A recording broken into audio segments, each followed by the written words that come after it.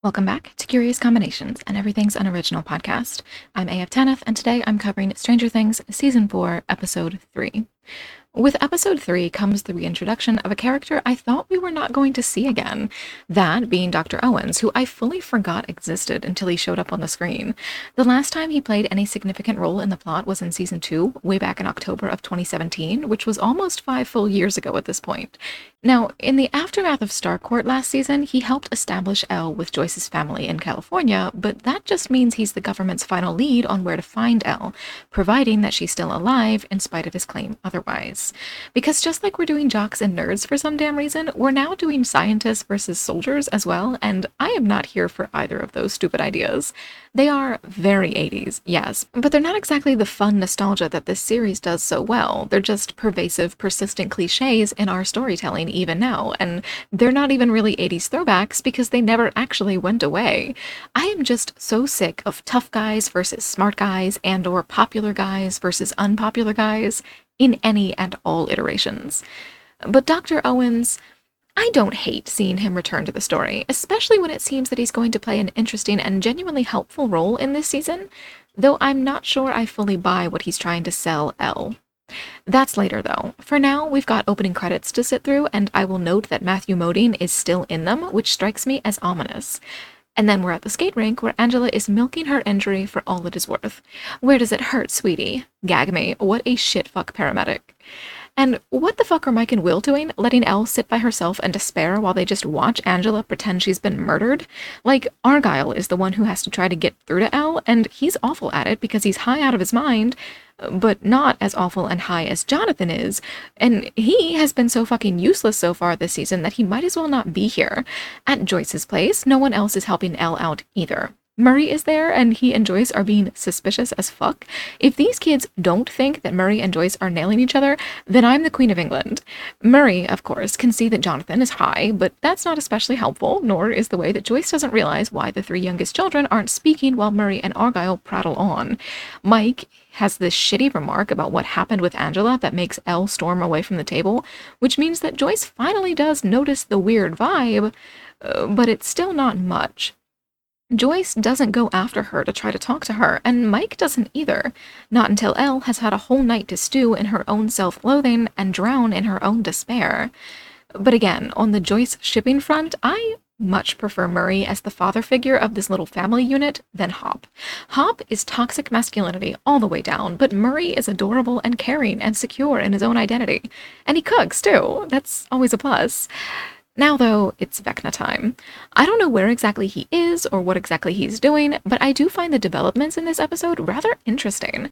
As he hangs out there in the center of his weird little tentacle web, looking like he's just been plugged into some kind of a wacky sci-fi supercomputer or something, I am reminded of the tunnels that permeated the town back in Season 2. Because though Vecna appears to be in the Upside Down, when he plugs himself into this thing, whatever it is, it seems to act like some kind of a link to the pseudoscience-y literal interpretation of Jung's collective unconsciousness. He appears to be using this thing to travel through the minds of all the residents of Hawkins, and he's hunting people with unresolved, lingering trauma. But diction, I fear, is very important here. I have chosen the word hunting, but I fear that's not going to prove particularly accurate. Hunting implies malice, or if not that, then selfishness. To hunt someone or something is to track them down for violence and self-gain, and while I don't really mean that in a judgmental way, it is a harsh and judgmental word. But I don't know if we're supposed to be seeing Vecna in that light. A significant part of me wonders if that's the very reason his murders are so grotesque. If the Duffers are using this gruesome violence to distract from the motivation behind the kills. Because there's something important, I think, about the way that Vecna talks to his victims. What did he say to Chrissy? It's time for your suffering to end. What did he say to Fred? I want you to join me.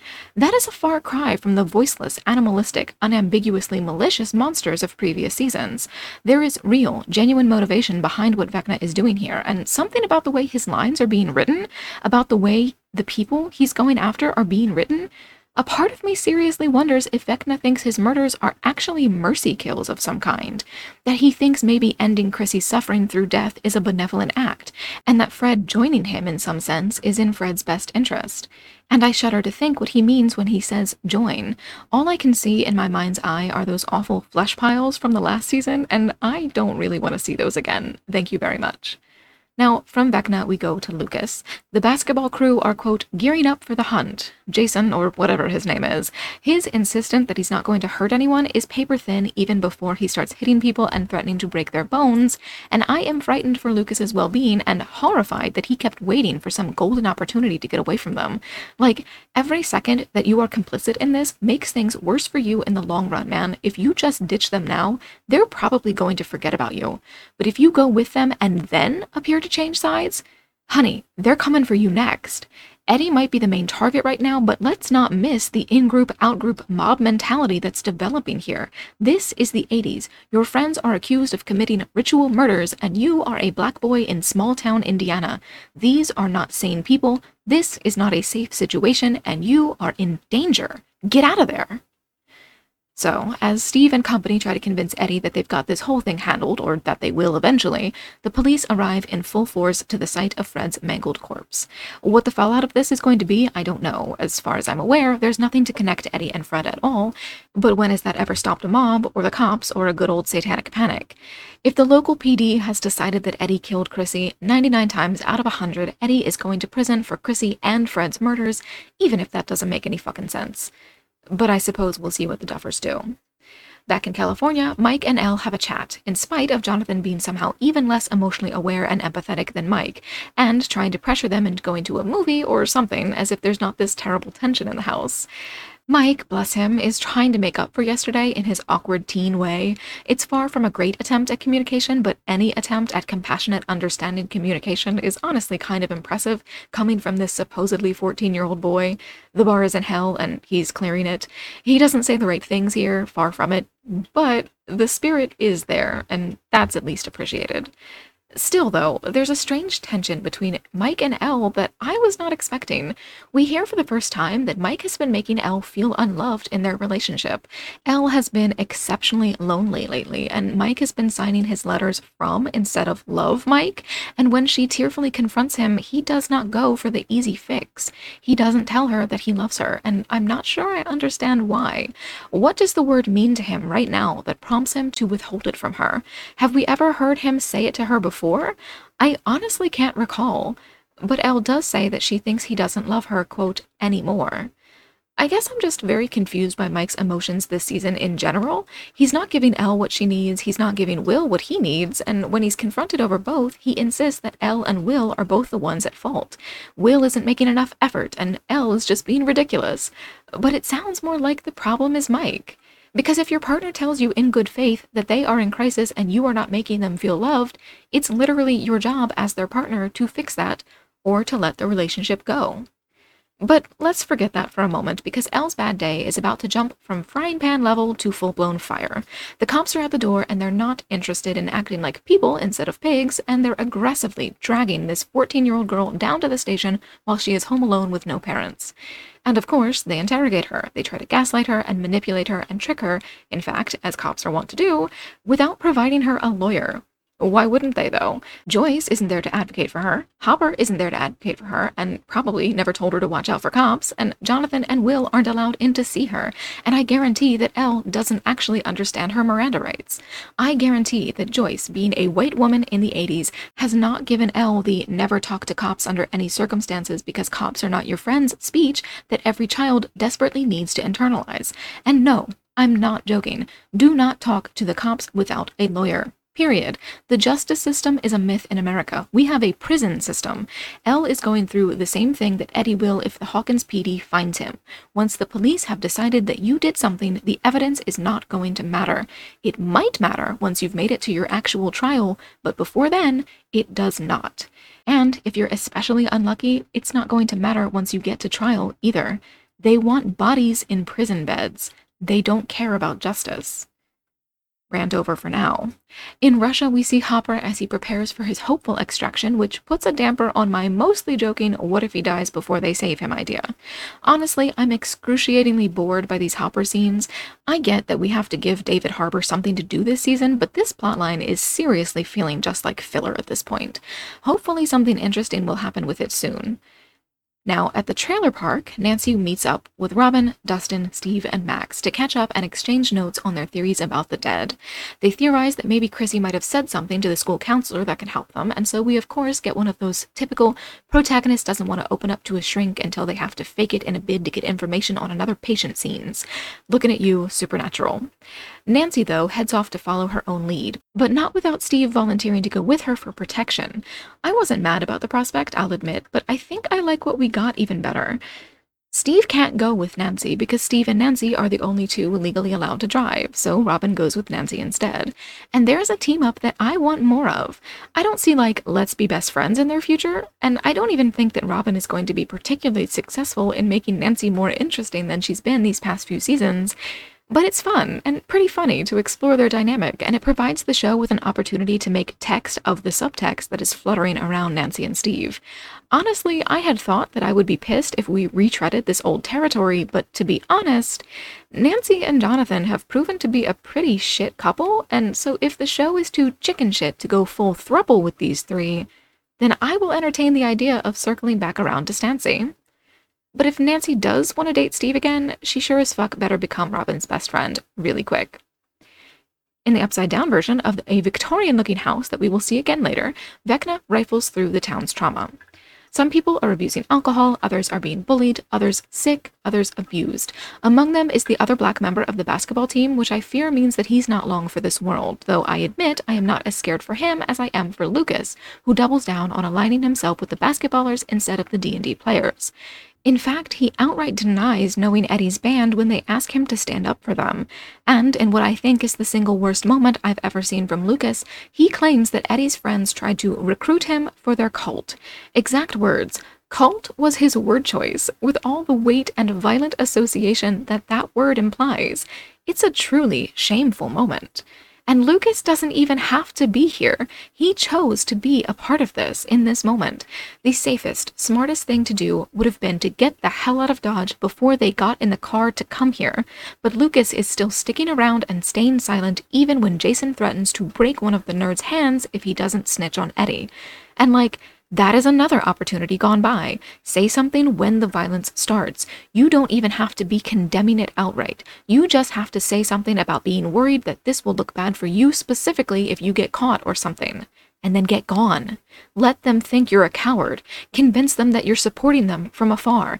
Anything. Who cares what you have to tell them? Just get away from them without actively helping them hurt people. The longer you are near these lunatics, the more risk you are taking onto yourself. The more danger you are in. The more damage you specifically might accidentally do, and the more they might be able to pin on you if they decide to turn on you in the future. And going so far as to claim that they were recruiting you to a cult? Jesus Christ, Lucas.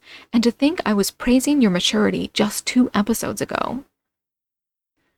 Next, at the library, Nancy and Robin are on the case. If Nancy is Nancy Drew here, I think that makes Robin George.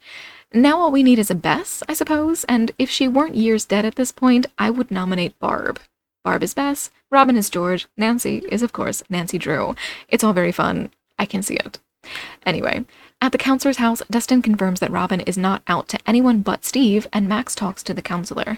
There's a shot of a clock in the counselor's house that makes me wonder if she could be concretely connected to Vecna in some way, though I think it's more likely that the ticking clock here is simply meant to be a further hint that Vecna is specifically targeting people struggling with their mental health. In any case, Max doesn't open up any more than before, but she does steal the counselor's keys. At Dustin's house, Lucas sneaks in while the basketballers are distracted and contacts Dustin on the radio. He finds out where Eddie is, and he finds out that Dustin doesn't believe Eddie is guilty. The basketballers confront him, and he tells them that he now knows where Eddie is hiding. He agrees to lead the way, and it is temporarily unclear whether he's going to tell them the truth or come up with a lie. Somewhere in the Californian desert, Elle is being transported to a juvenile facility when the cops are overtaken by a series of cars unmistakable as some flavor of feds. Elle, fearing that these people are more going to be in the vein of Brenner than of Owens, panics and flees. Without her powers, though, she's of course easily caught within seconds, so thank goodness it's Owen who gets out of the car, and not someone worse. Now back at the library, Robin tracks down the info that Nancy is looking for. It shows up not in a reputable paper, but in a Weekly World News-style tabloid, and the story that it tells is wild. and a bit out of step with typical Hawkins fare. According to Victor Creel, his family died at the hands of a demon haunting his house, a house that one should immediately recognize as the one Vecna is using as his upside-down base of operations. I assume, of course, that Vecna isn't really a demon in the religious sense, but this does confirm that there's a bit of a retcon going on here. It's always been assumed in the past, and insisted upon by the military in this very episode, that El was the initial point of connection between the Upside Down and Hawkins.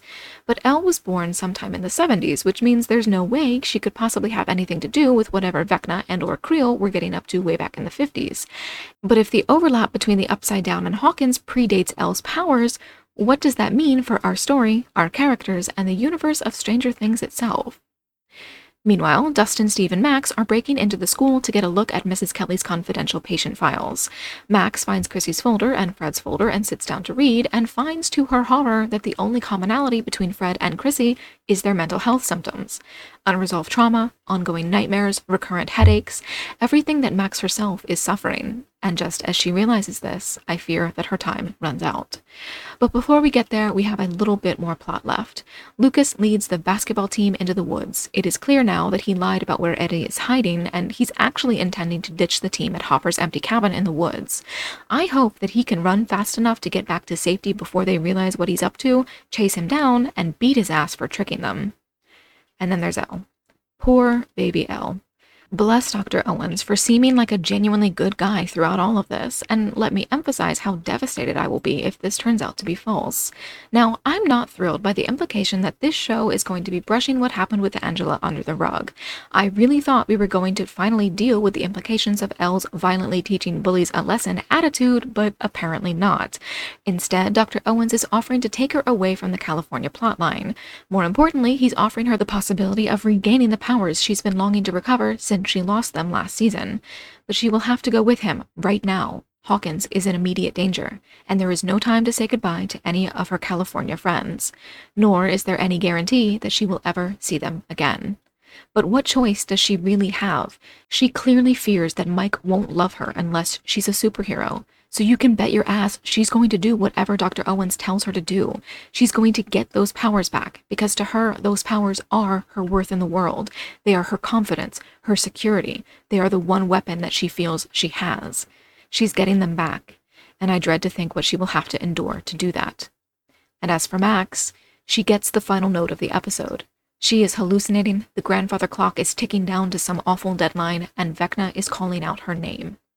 Now, I don't think that this show has the nerve to kill any of the kids, not in this penultimate season at least, but if they're going to knock off anyone, I would wager that the characters who were not part of the cast right from the beginning, anyone who hasn't been part of this since season 1, those are the characters most likely to go. So, with all of that said, I think I find this episode more enjoyable than the previous one solely from the fact that I think I'm starting to get a better handle on where exactly they're trying to go with this story. They very specifically seem to be trying to delve into mental health themes. They're trying to use Max's conflict and trauma over the death of Billy as a window through which to look at trauma in general.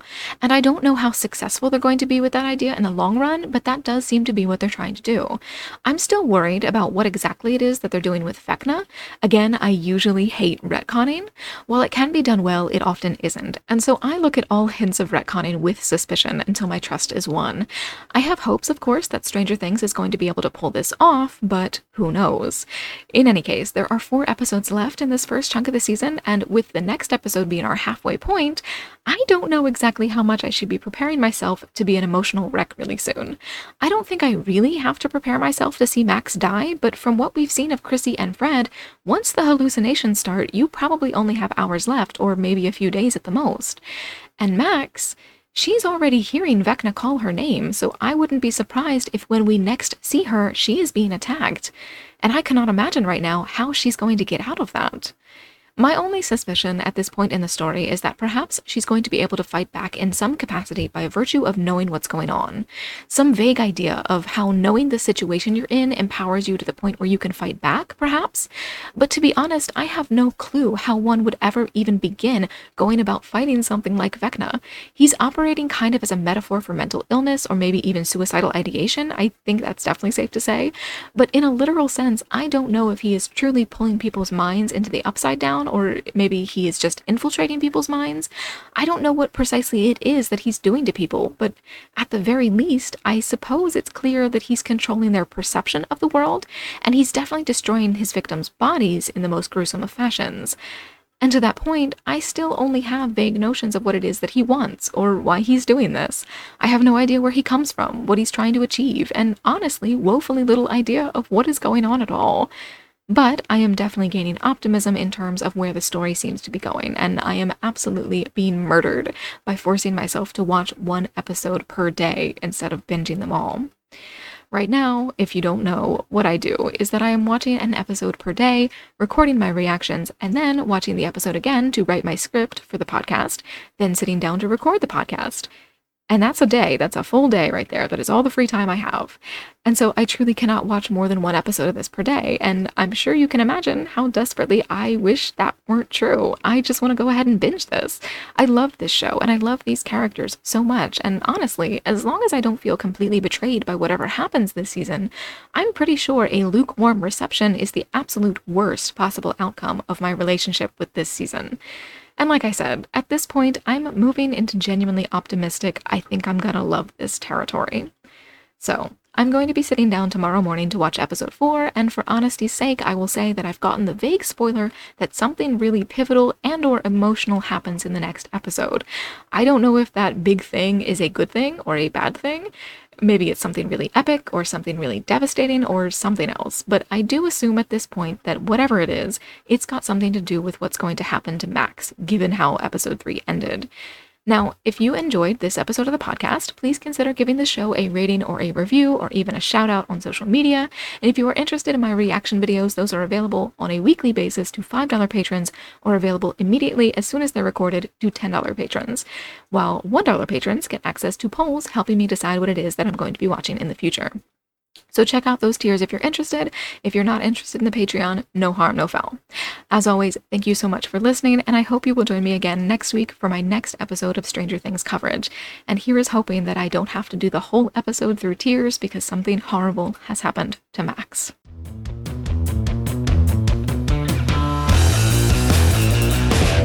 I get that we have to give David Harbour... David? Did I say David?